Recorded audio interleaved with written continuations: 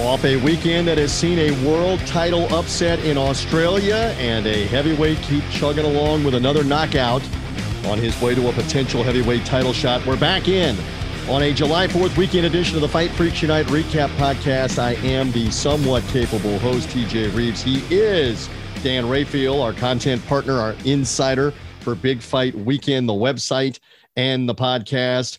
Dan, good to be back with you. We are getting this done as the Independence holiday is about to happen on Monday to recap the fights this weekend. And we've got a lot to go over, even some news of the week real quick to go over. We are going to be here for the peeps, and this is proof of it, even if there is a national holiday coming up. How you feeling off of a couple of very intriguing fights from the weekend as they both turned out? What's up? How you feeling? Well, maybe it's just because I'm getting older, but I love the fact that I could watch both of those fights on Saturday and still not have to be up way past midnight watching them. Yes. I liked that they were early. One early in the morning, which I watched when I woke up.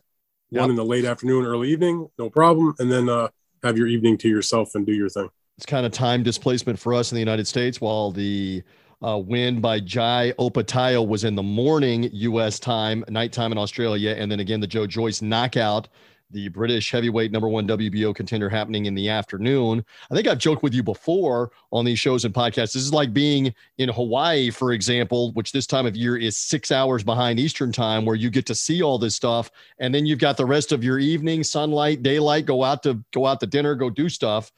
That's commonplace when you're out in the islands, time displaced. Not that I live there. I live in the Eastern time zone in Florida. Dan lives obviously in Northern Virginia, but it is different for them when those events are happening in that regard. So we kind of get spoiled by that. So let's get into it. By the way, however you found us, thank you for doing so. Make sure you're following or subscribing on the Big Fight Weekend podcast feed. That's why we come your way off the weekend with the recap, the Fight Freaks Unite recap. Follow and subscribe, Apple Podcasts, Spotify, Google Podcasts, wherever you get podcasts. Jump on, and we thank you for doing so. By the way, one quick mention again, because we were talking about this Friday, we have given away the Mike Tyson, Evander Holyfield, the first fight, the hat. We've given that away. I'm going to be sending it to our winner. We drew someone at random that had rated and reviewed the podcast and sent us the screenshot of it. There's still an ongoing contest now for July that we're in. Dan, you've got a cool poster from Haney Kambosos, right? The recent lightweight undisputed title fight. And as you mentioned, first undisputed championship fight in 30 years in the lightweight division, right? And somebody's going to get the poster, right? Yes, first since Pernell Whitaker in 1990. Pernell Whitaker, of course, the late great Hall of Famer. Devin Haney took him in the 4-belt era. There hasn't been another 3-belt era champion since Pernell, and we got a couple of those posters, and I'm going to give one to the peeps. I just got to go on that Apple podcast, leave the rating and the review, and we'll draw it, and they will have it sent. I will pack it up. I'm a poster fiend, so I know. They know that they can be assured I will pack it nicely. It'll come nice and minty fresh. It'll be beautiful. That's outstanding. So again, rate it, review it, and then take a screenshot, a photo of it, and tag either Big Fight Weekend and or Dan, and we will see that. And we're drawing at random. And keep in mind, again, if you already rated us and reviewed us anytime in June, when I started asking for ratings and reviews for the contest for the Tyson Holyfield 1 hat, you're still eligible here. We'll draw at random from somebody that has rated and reviewed us. So if you're hearing us again here, rate us, review us. If you haven't done so, screenshot it, send it in. Dan's got a Haney Kambosos official fight poster, the real deal from Australia that they were using to promote the fights from Australia. He'll send that to you. All good, all cool. All right, speaking of Australia, that was the upset site. We talked about this in the preview mode. For little known, I'll put it that way, Jai Opetaia is his name. Well, he's known now, an IBF Cruiserweight Championship upset win. Score one for the kid here on the Bet US show. I had Opetaia for the victory. He got it over Marius Briedis, the Latvian IBF world champion. It was not easy, Dan. It was at the end, a real test of will and injury for Opetaia. Let's get into it. He wins the decision, but it came at a cost in this fight. Go ahead with your thoughts. Well, first of all, anybody that did not get a chance to see it, I would strongly encourage them to check that out. I'm sure they can find it on the replay via ESPN Plus. I know it's also on YouTube. Just a really excellent fight. Top kind of excitement, some drama. Opetaia, not known outside of Australia. In Australia, known. I mean, He was an Olympian, the youngest ever Australian Olympian when he was 16 years old, and is undefeated as a professional. But on the world stage, this was him crashing that party because Briedis has been a traveling road warrior, been in his, had a cruiserweight title 3 times. Other one, he had previously given it up, was the slight favorite in this fight. But boy, oh boy, what a titanic struggle they had. Look, I thought Opetaia was going to win handily because he got off to such a strong lead. He had Mairis Briedis cut, and he was just outboxing him and really taking it to him. But he got nailed and started to slow down a little bit that second half. Briedis with a massive comeback. And as you watch the fight, you'll see them talking about it. You could tell he had a very badly injured jaw. The trainer said it happened in the second round, but it really became apparent. They could see it. It just looked a mess in like the 11th round. I cannot believe that Opetaia got through that fight the way he did. What a tough as nails person to be able to take that kind of punishment. That's got to be one of the most painful kind of injuries that you can take in a boxing match, and to still keep on going. Just a remarkable feat. And look, Briedis was the IBF champion, but more significantly, at least in my mind, he was the Ring Magazine champion, which meant he was the #1 cruiserweight in the world. He had beaten a slew of top quality guys. His only previous loss had been by majority decision in the World Boxing Super Series in a unification fight against Alexander Usyk, who would go on to win 3 of the heavyweight titles. So if that's your only defeat, and now you go on the road to take on an undefeated Olympian, and he gives you, all you can handle in a competitive loss, it's still good on Briedis for being able to get through that, because even though he broke the other guy's jaw, it wasn't like Briedis came out unscathed either, TJ. He had a bloody nose the entire fight. He said afterwards he broke his nose. He had other cuts that were giving him problems around his eyes. I can't sit here and tell you it's the fight of the year. That wouldn't be truthful, but it's just a really good, entertaining, dramatic, exciting fight. I think it's fair to say it should be right now in the top 10 on championship fights for the first half of this year. That's fair, isn't it? Oh, top 10. Yeah, top 10. I can say that. Yeah, we're not overselling that. No, I mean, I did a piece for my Substack, Fight Freaks Unite newsletter, for my subscribers, where I did the first half of 2022 fights of the year. And I picked a selection of a bunch of fights and then made my pick for what I thought so far was. And you had fights in my, off the top of my head, it was fights like Charlotte Castano too, the Amanda Serrano and Katie Taylor, the great women's matchup. Trying to think what other fights I had in there. Bivol, Canelo. I didn't have that in there. I didn't think that was a fight of the year contender. That was a good fight, Even but it wasn't. The Bivol upset. Interesting. Well, the upset, to me, it's the action. It's not so much the result. So, I mean, that was a good fight. Don't get me wrong, but I didn't have that as like one of the top 6. Oh, the Lee Wood versus Michael Conlan fight with the wild fight, and then that dramatic ending where he knocked Michael Conlan out of the ring. My point is, I don't know if Opetaia versus Briedis gets to those level of fights, but it was a damn good fight. And I was, as I was saying to you before we started recording this, I got a text message. I was texting with Dean Lonergan, who is the promoter for Jai Opetaia, who I've known going back to the Jeff Horn, Manny Pacquiao days, about 5 years ago this weekend, as a matter of fact.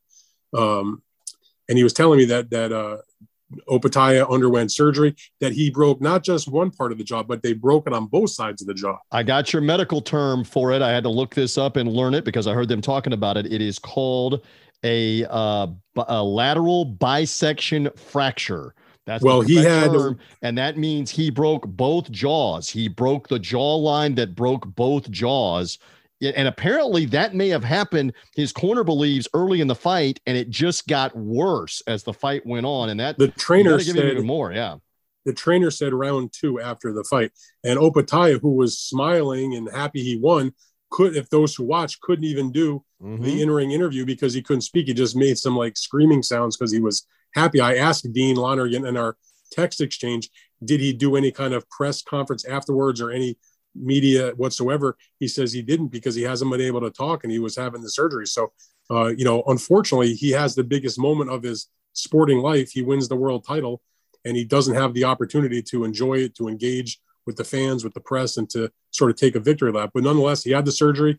He said, Dean said it went well. I asked him how long they said he'd be out. He said he'd be out about 3 to 5 months.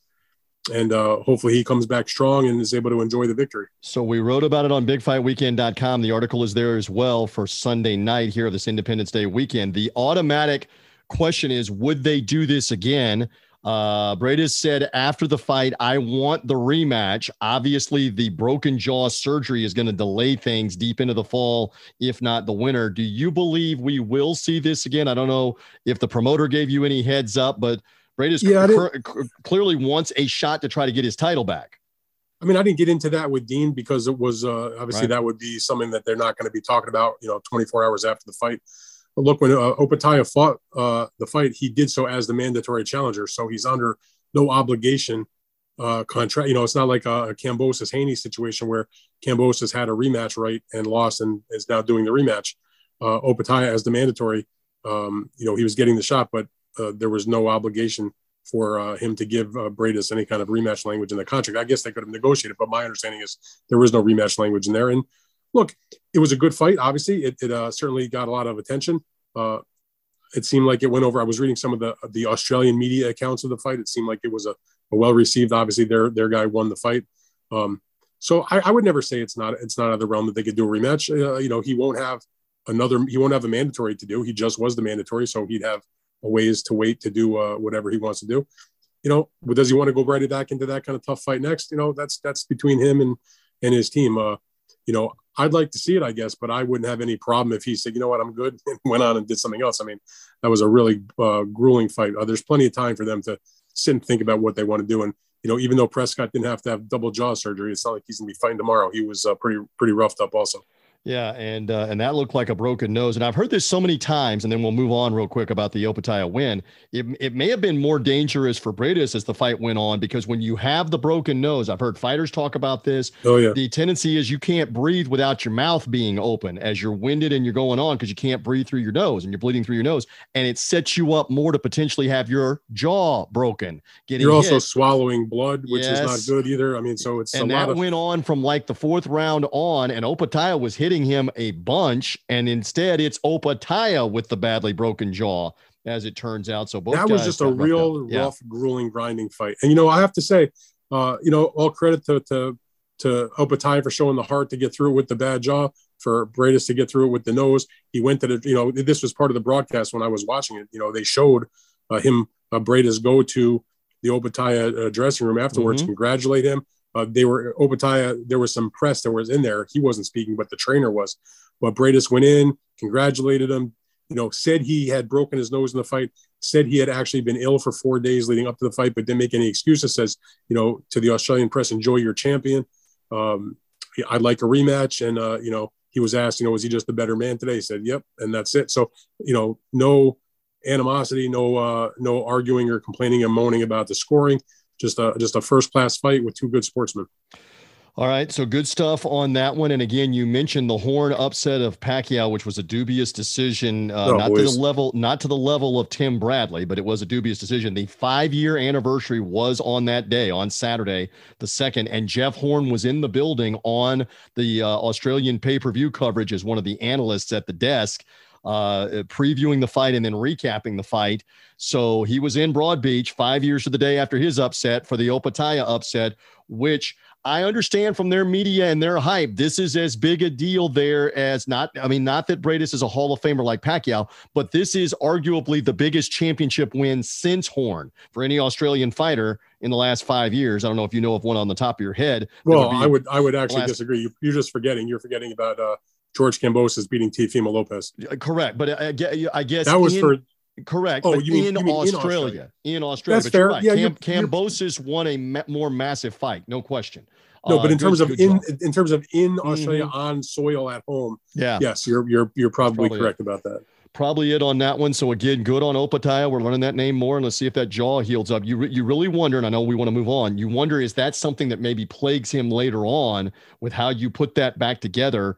When you think about, again, fans, I know this is a little gross, visualizing your entire bottom of your mouth, a bilateral fracture of your jaw is the entire bottom of your mouth. How does that heal up well enough for you to continue to fight and not have it re-injured? I don't know. I don't know that answer. We'll see. Unknown.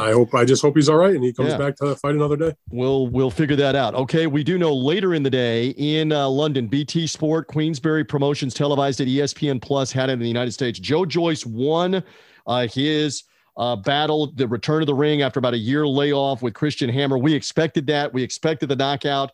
We saw it happen. Can I just say on the front end, Christian Hammer, veteran, 27-10, came in 27-9. He did not look in shape really at all. I know that can happen sometime with heavyweights.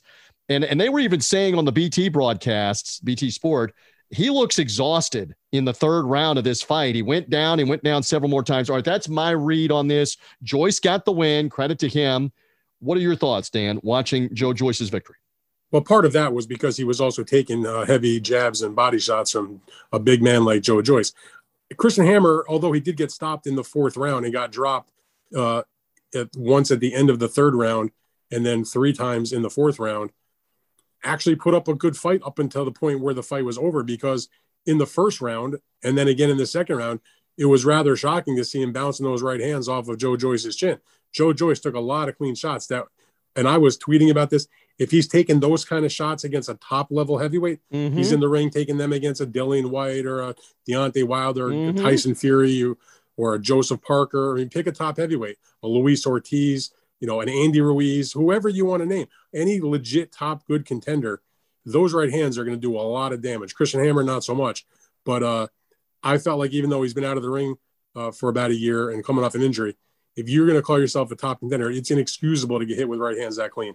Now, I take it a step further that if Wilder had been in there with him with that atom bomb right hand, I believe that's lights out. Lights out like Dominic Breazeale, lights out like Ortiz in the rematch. He was fortunate that it was not a bigger puncher. I agree with you. Sure. Now, Joe does have a good chin, obviously. And he made the point in the post-fight interview that he did that it took him a little while to get the cobwebs out and to get his footwork going and his head movement going because he had been idle for a while. But, that rings a little hollow to me because you've been in training camp for, 8 or 10 weeks or whatever, and you've been sparring and that's supposed to put you in a position where when the bell rings, you know what you're supposed to do. But all that said, look, Joe, he's robotic, he's slow, he doesn't look like he's going to be a top heavyweight champion, but I can just say this. When you can punch like that and you can take a punch like he can, it may not be pretty, but you are going to be in any fight in the heavyweight division against anybody because the combination of the ability to take and also to give, those are the great attributes. If you're going to forget the speed, forget the defense, forget the movement, forget this, forget that. You can take a punch and you can deal a punch. You're going to be in a great position, particularly as a heavyweight. So I don't care who it is. Joe Joyce is going to be a dangerous guy or a tough out for anybody at heavyweight. And he moves on. He keeps the mandatory status. Again, no surprise what happened. Christian Hammer was there to get beaten, obviously. To Joe's credit, he took Christian Hammer out sooner than it took Hughie Fury to get him out of there, sooner than it took Tyson Fury to get him out of there. And several of the other top guys he went in the ring with, the Luis Ortiz, I'm not sure if it was Luis Ortiz. Tony Yoka. Yeah. They didn't knock him out. Alexander Ortiz didn't knock him out. Tony Yoka didn't knock him out, for what it's worth. Povetkin also. They all went the distance. So from that point of view, it was a good night for Joe. The only thing that I had concerns about was, when you see him get hit with those right hands in round 1 and round 2, you're like, boy, like you said, you're lucky you're not in with a legitimate top heavyweight because then it's going to be some problems. But he did what he's supposed to do. He got the win. He got the rust off. He probably made a good payday. It topped off the show. He keeps the mandatory status as he awaits the outcome of August 20th between Alexander Usyk and Anthony Joshua. He was asked about that in his post-fight interview. Of course, he's rooting for his countryman, Anthony Joshua, he said, but he says he respects both guys. Look, he fought Alexander Usyk in the World Series of Boxing in that semi-pro situation several years ago. He wouldn't mind fighting him again. He wouldn't mind fighting Anthony Joshua. That's a big English fight, obviously, all Britain. And as Frank Warren, his promoter, said, Joe will be back in the ring September 24th. I believe that's the date. Let's hear it for that. I love that. I saw you tweet about that. I saw Frank Warren saying that from Queensbury Promotions. What a novel concept that a guy can fight July 2nd and be back in the ring like 75 days later. Yeah, there's no reason not to. It's not like he took any real, he got hit a couple times, but no real punishment, no injuries. It doesn't seem. The key thing, and Frank mentioned this when he was discussing it after the fight, the good news was that the reason he'd been out of the ring for a year, he had come off the win over Carlos Takam. A couple of months later, he was in a training camp with Ishmael Salas in Las Vegas, where he trains now. And he broke his wrist in the training camp, and they were doing like a mini camp. Right. And so that kept him out all the way up until this past, until Saturday. So he's out almost, a couple of weeks, like 50 weeks he's out of the ring. But the good news was, he came out of the fight against Christian Hammer with the wrist being no problems, apparently. So the fact that he could come back from the injury, go through the 4 rounds, not have it give him a problem. It's okay now for Frank to arrange a fight for him in September. Now, could that change depending on what happens August 20th? Look, you never know. I mean, but at the moment, he's penciled in for that September date. The question is, who is he going to fight? One would have to assume it's a step up in competition from a Christian Hammer opponent. But, I don't think it's going to be anybody too overwhelming, because I don't think they're going to put him in crazy harm's way. Look, they were trying to do the Joseph Parker fight. Joseph ended up signing with the rival promoter, boxer, and the rival broadcaster in the UK, which is Sky Sports. Frank's fights are on BT. And it's great that they can all say, okay, let's work it together. But I'm realistic, man. That's probably not going to happen. And the reason is because you would do that on a pay-per-view basis. But Joe Joyce against Joseph Parker, at least to my estimation, is not really the type of fight that's going to generate a huge amount of pay-per-view. So there'd be no reason for them to work together on that. In a way, it's really Joe Parker's fault. And I like Joe Parker. I think he's a nice guy. I've liked watching him fight. I've covered his career a long time. But he's the one that went and signed with Boxer and signed with Sky and walked away from the deal that was out there for him to do a fight with Joe Joyce and Queensberry. If he really wanted to sign with Boxer, he could have said, look, I'm committed to this fight. We'll pick up the deal if I win or whatever. Afterwards. I know you've been with me now for about 90 days in our relationship as we continue to rock along on Big Fight Weekend, but we love the name on this podcast before you started joining it, Agit Kabayel. Could Agit Kabayel maybe be that guy? And he has been on some Matchroom shows. He's been on some other promoter shows, maybe. And that's a guy they were looking to maybe have fight Tyson Fury back about a year ago. Could that guy be a guy that they have fight Joe Joyce? Yeah. I don't know. There's some names out there. I'm just saying good that we're not going to wait till December to see him again. Yeah. Get him back in there. Be more frequent. I mean, I haven't heard the name specifically Kabayel come up as far as his opponent for September. I haven't heard any names bandied about just yet, but off the top of my head, that seems logical. It seems like a reasonable kind of opponent because he, like you said, he was definitely going to fight Tyson Fury if they were able to get that date for Tyson worked out. It didn't happen. But yeah, he's a former European champion. He's fought some okay guys. He's good. I don't know if he's going to be elite. He's credible. How about that? Oh, he's out. He's absolutely, he's credible. He's credible. Yeah, he's credible. We'll see. We'll see if they do something with Joyce. All right, I want to get another feeling from Dan Rayfield here on the Fight Freaks Unite recap on the undercard. And they did switch this up. We thought going into the weekend that the Cunningham-Tate fight for the Commonwealth junior featherweight title was going to be the main event. They switched it up. They made the Joyce fight the main event. Heavyweights, you would figure, okay. Well, when they announced the event, it was the main event. Right. So they switched it back up. So this was the co-feature fight. And what a performance. We talked a lot on the Bet US preview show. We talked for a good 2 or 3 minutes about this fight. And you talked about Zolani Tate from South Africa. And about how he'd been a former champion. He had been knocked out before. Cunningham kind of on the rise. What's going to happen in this one? Boy, it turns out there was some fireworks early, and Tate scores a brutal 4th round KO. I have a couple of thoughts about this, but what were your thoughts on that? Because that was a obviously shock to the British crowd and the British fight fans to see Cunningham get knocked out. Well, my thoughts are that the rumors of Zolani Tate's demise are gradually exaggerated. Very nicely played. He had been a bantamweight champion and a pretty good one, had been stopped, was moving up the junior featherweight. I don't know if I call Cunningham on the rise, but he'd been fighting okay. He had the title, the Commonwealth title. I felt like he would probably be the favorite. And look, Tate, one thing when he was the bantamweight, when he was at bantamweight and he had a world title, that he could do is he could definitely crack for a guy in the smaller weight class. And he just landed the perfect shot on Cunningham and just knocked him out. I mean, that happens. It's boxing. It was I'm concerned. Flush, clean shot. I'm with you. So he hit him hard and knocked him down. And he was clearly Cunningham shaken by the knockdown, and the referee allowed the fight to go on. My criticism, and I've always heard this, and I want your feeling, would much rather have a fight stopped one punch too early than one punch too late. So Tate came back in, and I've watched the replay now a couple of times, kind of spun him around and hit him a couple of times and wobbled him again and had him hurt again.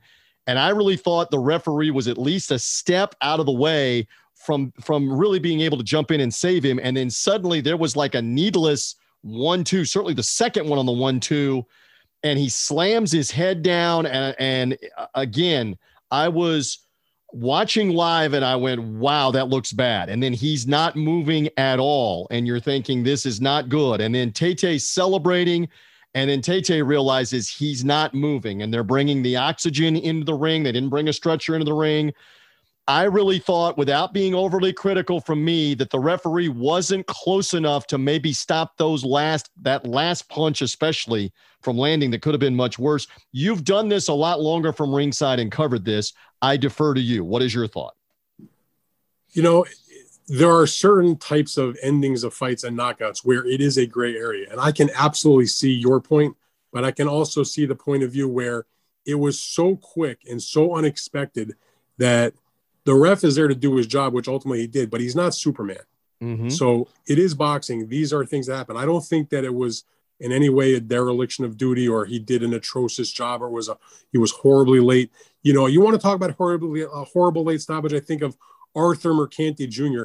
standing over Diabelos Hurtado, laying on the ropes, and Pernell Whitaker landing about 25 punches on the man's head, and Arthur still can't decide whether he should stop the fight. Right. That was a dereliction of duty. Right. This is a different story altogether. And by the way, if you don't know what I'm talking about, go on YouTube and watch the ending of that Pernell Whitaker Diabelos Hurtado fight. Well, back in the day, can I just share this? And you know this. Back in the day, like in the 70s and the 80s, if you were still on your feet, they would let you get pummeled along the ropes, even if you had been knocked down, almost until you get knocked down again and I start counting again. I'm not going to stop the fight. And they'd let you get pummeled. Like go back and watch the famous first Alexis Arguello Aaron Pryor fight, which was a phenomenal fight. But why? And I even remember the referee's name. You'll credit me 5 bonus points. Stanley Christodoulou is the referee's name. Who, by the way, is much more known as a judge than a referee. Yeah. But Christodoulou let Arguello take like 10 or 12 shots on the ropes. Boom, boom, boom, boom from Aaron Pryor. And he's not jumping between them. And finally, Arguello is almost sideways, parallel to the ground, getting pummeled. And Christodoulou jumps between them. Again, that was a dangerous, maybe a punch or 2 or 3 too late. And I understand the point you're making. This was not that. This was a flash in the middle of the ring, couple of big shots. He's off balance, then 2 more, boom, boom. Maybe I'm being overly critical because I'm concerned about fighter safety. Yeah. I can understand the point. I didn't think it was, maybe because I've seen so many of these types of knockouts before, that it didn't register to me that, the knockout registered, of course. It was, a thunderous sort of knockout, but not the kind of thing where you're like, oh my God, that referee, what is he doing? So, right. I get it from both sides of it. I'm glad that he's okay. Congratulations to Tete. As I said, the rumors of his demise are greatly exaggerated. We'll see if he can do something at 122. One thing about Tete, he's an exciting fighter, and he just had been off for a little while. And, it's some of the South Africans, it's so hard for them to get the action because the boxing scene in South Africa has gone backwards so much since they had so many fights there and so many cards there going back into like the 80s and 90s and even in the early 2000s. But it's been very difficult the last 10 or 15 years to have serious shows there. So he's fought a number of times in the UK. Good for him. Maybe he'll get some kind of title opportunity out of it, and you hope Cunningham can bounce back. All right. So good stuff on the recap. Before we get out of here on Fight Freaks Unite for this 4th of July weekend, there was some news that we want to share. In fact, you wrote about this. It will be made official coming off the weekend at some point here, maybe as soon as Monday, possibly Tuesday. But Mikaela Mayer and Alicia Baumgardner are going to be part of the other ladies' world title fight coming in England in September between Savannah Marshall and Claressa Shields. You wrote about this weekend. Pick up on that. We get a ladies' championship, very intriguing doubleheader now, right? Well, first of all, the card, which I had reported going back, over a week or so ago, that Shields and Marshall had it. That fight's been, set to go for a while. It was going to be in the summer, June, July. It got postponed to the fall for a variety of reasons. In any event, as I reported, that fight's going to be September the 10th at O2 Arena in London. But what happened now is that Boxer, which is the promoter of the event, announced that they were having the news conference on Tuesday of this coming week where they'll announce the card. And then they said, and there's, by the way, a special announcement for something else that's going to be on the show also. And according to my sources, and it's, a mortal lock to be the case, is that announcement will be that the Mayer Baumgardner fight to unify their 3 titles in the 130-pound division will be on that card as the co-feature. In the main event, you have Claressa Shields, who has 3 of the middleweight women's titles, and her amateur rival, who hung the only loss Claressa's ever had. She was 77-1 as an amateur. She's undefeated as a professional. Her only defeat came in an amateur fight against Savannah Marshall a number of years ago. So they have had a long simmering rivalry. This has been a long expected kind of fight. They're finally going in the ring together. That's the main event of the show. It's for the undisputed middleweight title for the women, because Savannah's got the WBO title and Claressa has the other 3 titles. But people should recognize that Claressa had all 4 belts. She was undisputed. She gave up the WBO title when she went down to the junior middleweight division, where she also became the undisputed champion. And now, to fight her rival, she's going back up to middleweight, where she still has the other belts. And now she's going to try to reacquire her other belts. So, no knock on Marshall. It's hard to look at her as a serious champ. She's a serious fighter, but not really as a champion, because it's really the Shields belt that she should have still had. So there's 2 interesting aspects to this. Obviously, Mayer is really the only known female fighter for Top Rank and has become a bit of a marquee fighter for them. So 2-pronged question for you. Does it surprise you a little bit that they didn't hold out for that Baumgardner fight to be part of one of their Top Rank United States cards? So you're going to immediately say no and poo-poo on that. No, I'm going to tell you exactly why. Okay, but I'm coming to the second part. How much do you think the Serrano, Katie Taylor excitement, buzz, sold-out arena made all these parties go, hey, have both of these on the same card. We can charge more. You can make more. How much do you think that helped, if at all? I don't think that has anything to do with it whatsoever. Right. I know that one thing people have to understand is that in the UK, Boxer, which has a promotional contract with Savannah Marshall and which has a short-term deal with Claressa Shields to co-promote her with Dimitri Salita's company for her to go to England. So she did the 1 fight already. This is the 2nd fight of that agreement. The whole reason they did the deal in the first place was to culminate with Savannah Marshall and Claressa Shields to fight each other for the undisputed title. So that's been done. And there with Boxer is one of the Sky Sports output promoters that provide their content. Sky Sports works with 2 promoters. When Eddie Hearn and Matchroom Boxing left when their contract was up last summer and went exclusively to DAZN, that opened up the opportunity for other promoters to take the place in the UK. So what did they do? Sky went out and signed an exclusive deal with Boxer, and they also did a deal, an output deal with Top Rank. Now, their broadcaster in the United States, obviously, is ESPN, but the exclusive British broadcaster is Sky, with a few exceptions because of people like Tyson Fury, who's already aligned with BT Sport, which is the other primary boxing broadcaster, if you will, in the UK. So here's the thing. Because Sky has Boxer and Top Rank and Boxer are trying to work together to help each other in the UK market, and also obviously to service their broadcast partner that pays them all a lot of money. So the way that this is working is that you have Mikaela Mayer and Baumgardner, a fight that had already been made, that didn't have a particular home, didn't have a location, didn't have an exact date other than to say it was going to be late summer, early fall. And because Sky would be doing that fight wherever it was, because it was going to be on an ESPN platform in the United States, and they take all of the programming from Top Rank, the idea was hatched that let's try to do a bigger event and put them together. They don't see there being a robust market in the United States, let's say Top Rank I'm talking about, in terms of the weight class that Mikaela is in. In the UK, there's more interest, let's say, in women's boxing, it seems to me. Mm-hmm. And I think they're right about that. And she is becoming a bigger name. She liked the idea of fighting overseas. Remember one thing, the 2 featured women, at least from the United States perspective, which is Claressa Shields and Mikaela Mayer, they're Olympic teammates. They're friends. They know each other for many years. And so it just made sense for everybody. It gives Top Rank a great spot to have one of their significant fights, and the only real deal that they have in the women's weight class. It's great for their broadcast partner, Sky, in the UK, which will have this event in their time zone. It'll come back to the United States on ESPN Plus in the late afternoon. And obviously they have a very marquee main event in the women's side of the sport with Claressa and Savannah Marshall. It just made sense for everybody. There'll probably be a big crowd there at the O2 Arena. I have no doubt about it. And if you like women's boxing, it's a hell of a show. And by the way, I'm not the biggest women's boxing fan ever, but I love this Taylor Serrano fight. I was very interested to see that.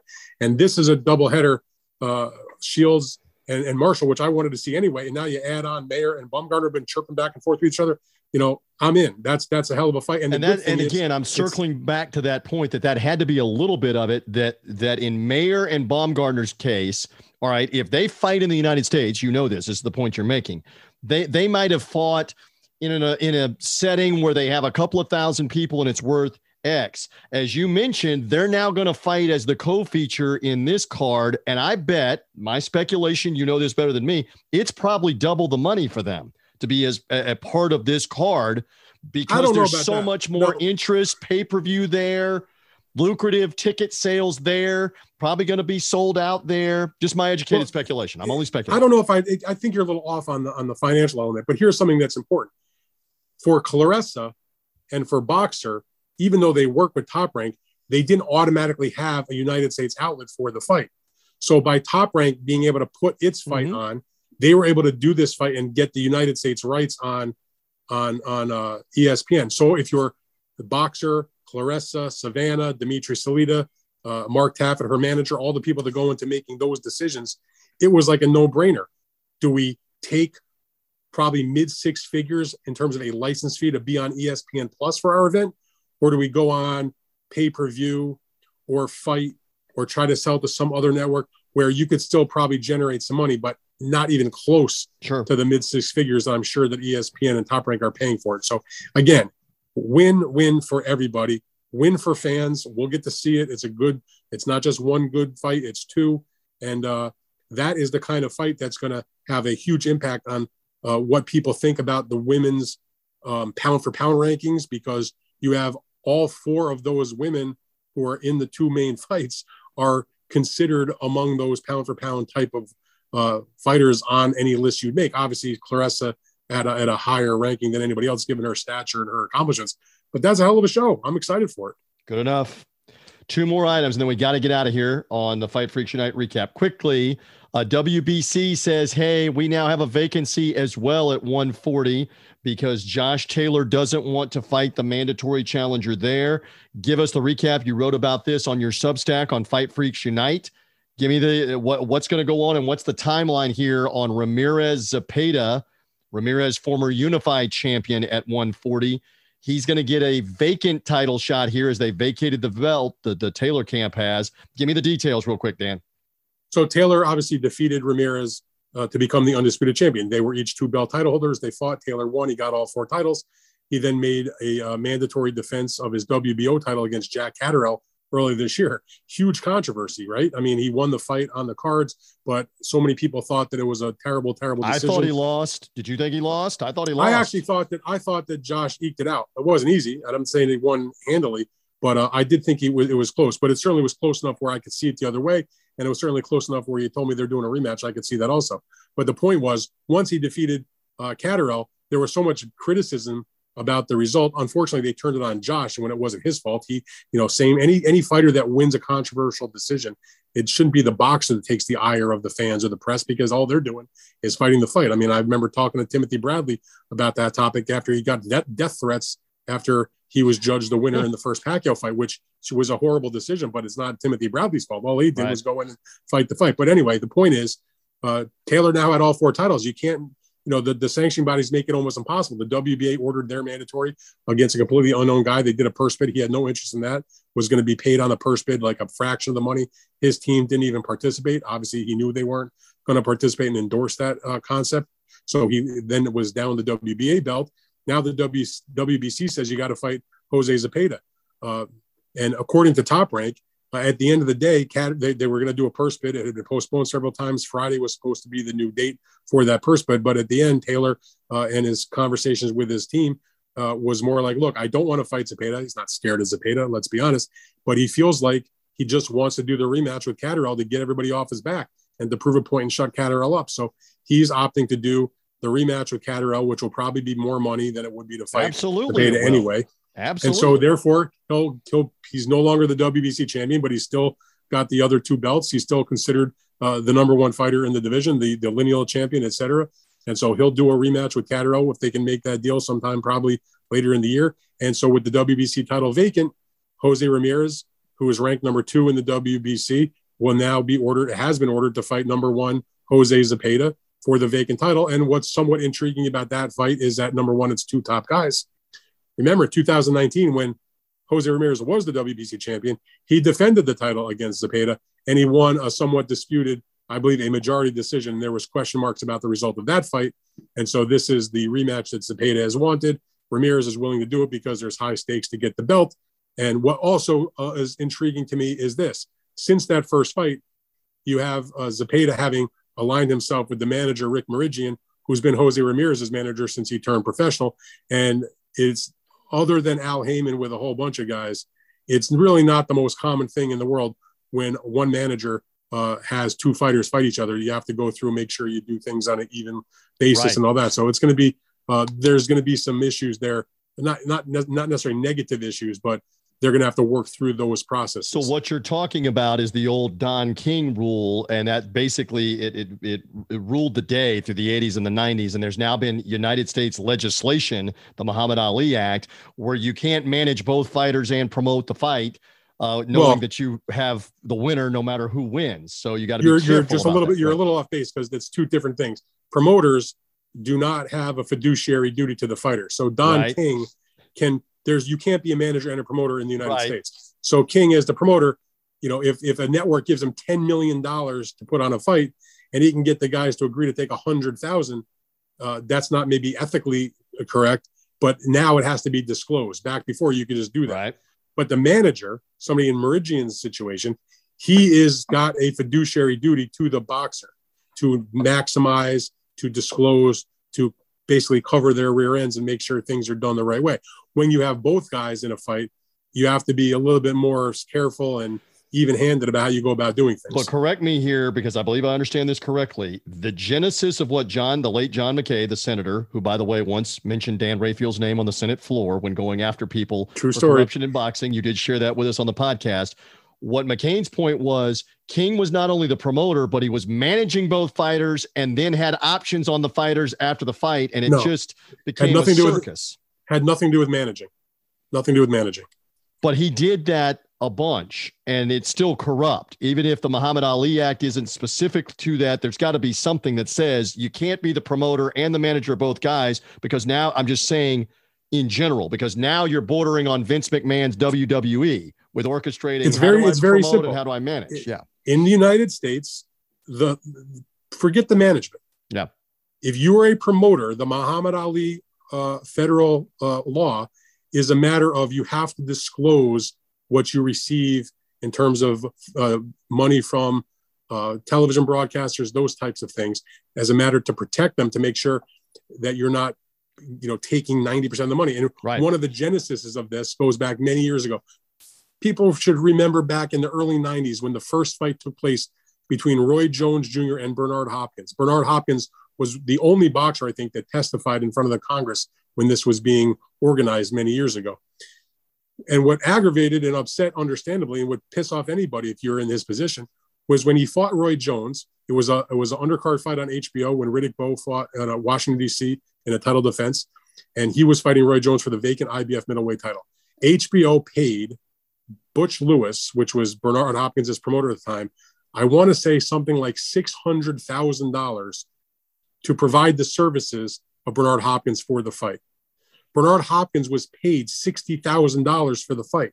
Criminal. Obviously not an appropriate split on the money. And so the Muhammad Ali federal law has nothing to do with being a manager. It has to do with making sure that the promoter is legally obligated to disclose the incoming revenue for the fight, so the fighter can understand that and present it to his lawyer, his manager, whatever, to make sure he gets a fair cut. The situation in terms of being a manager, you already have that fiduciary obligation based on that title. So the Ali Act and what Don King did has nothing to do with being a manager. It's strictly about what you got coming in as a promoter. So that's my legal I am lesson proud for of the you day. because you've set me straight. You've used the word fiduciary. You have also invoked Congress in all of this. So I love you for all of that. You did very well with all of that. In any event, Ramirez Zepeda coming. How soon do we think for that vacant title? Is that like in August? Is that a September? Or what are we hearing or what are we speculating on? I mean, they have a certain amount of time before they have to, they'll have time to negotiate, which will be interesting because the manager is the same for both. Ramirez is with Top Rank. Zepeda, from what the manager says, is a free agent now promotionally, even though he's been at times aligned with Zandvoort Promotions and obviously done fights on Top Rank cards. But knowing the relationship that Meridian has with Top Rank, I see no reason why they won't be able to work a deal out. And I would expect that fight will take place sometime, in the fall. It won't be this summer. More likely it'll be sometime in the mid to late, before the end of this year. Let's put it like that. I mean, all right. I'm sure Top Rank is busy working on their calendar. They already got some dates set out through the end of August, even into September. But that's that if Taylor is going to vacate, it's not like they got, a top contender and some schmear to be the other side of the coin. You have two quality contenders. Ramirez has been an outstanding champion at one point. Zepeda has been a good contender and fought for the title a couple of times. It was in the fight of the year a couple of years ago, and they'll have a rematch, and that will fill that vacancy. Good enough on all of these things. I think we're good. We covered almost everything that we could cover off the weekend. Again, we said this on the Bet US show. We had fun. Everybody enjoy Independence Day. Do so safely with the amateur fireworks. I saw the stat a little while ago that between June 18th and July 18th, as a 30-day window, there are usually 15,000 nationwide serious firework injuries from individuals. 15,000 in that 30-day period. Now, granted, it's a humongous country, but this stuff is preventable. Everybody be careful as we release the podcast on July 4th, which is the point. By the way, we covered on the Bet US preview show that Dan hates baked beans, hates potato salad, but is cool with corn on the cob. If you're grilling out in the Rayfield household, we now know the side dishes, if that is the case. Well, I said corn on the cob I love. Yes. I'm okay. I'm good with coleslaw. I don't like baked beans. I don't like macaroni salad. Hate them both. Is that like it's not like anti-American. You said you hated potato salad, right? Well, I'm not saying it's anti-American. I'm just saying you should like one of them, but I mean, I just don't. To each. I'll just say this. I love America, but I'm not into all those sides. USA on all of this. Happy Independence Day to the country. I think we're good here. Any final thoughts before we're gone on the recap? And we'll be back later in the week. Anything else, Dan Rayfield? Are we good? We are good. I will probably see some fireworks tomorrow night, and I hope to see some more later this summer in the ring. That's well played. Let's hope that is the case. We'll have a big fight weekend preview coming up later this weekend. Heavyweights in England. Also, Mark Magsayo is defending the WBC featherweight title this weekend. All of that is in the preview mode later in the week. Let's do that. For now, have a happy 4th, Dan Rayfield. Thank you. And we thank all of you for checking us out here as part of Fight Freaks Unite. Again, find us on the Big Fight Weekend podcast feed as well. Follow or subscribe there. Rate us and review us. Send us the screenshot. We've got the Haney Kambosos poster that we will randomly give away to somebody that has rated us and reviewed us since the beginning of June. You can get in right now. Rate us and review us. Send us the screenshot to the Big Fight Weekend social media or Dan's social media. Tag us. We'll see that as well. For now, we're good off the weekend on Fight Freaks Unite. For Dan Rayfield, I'm TJ Reeves. We're back later in the week after the holiday with much more. Thanks for being with us.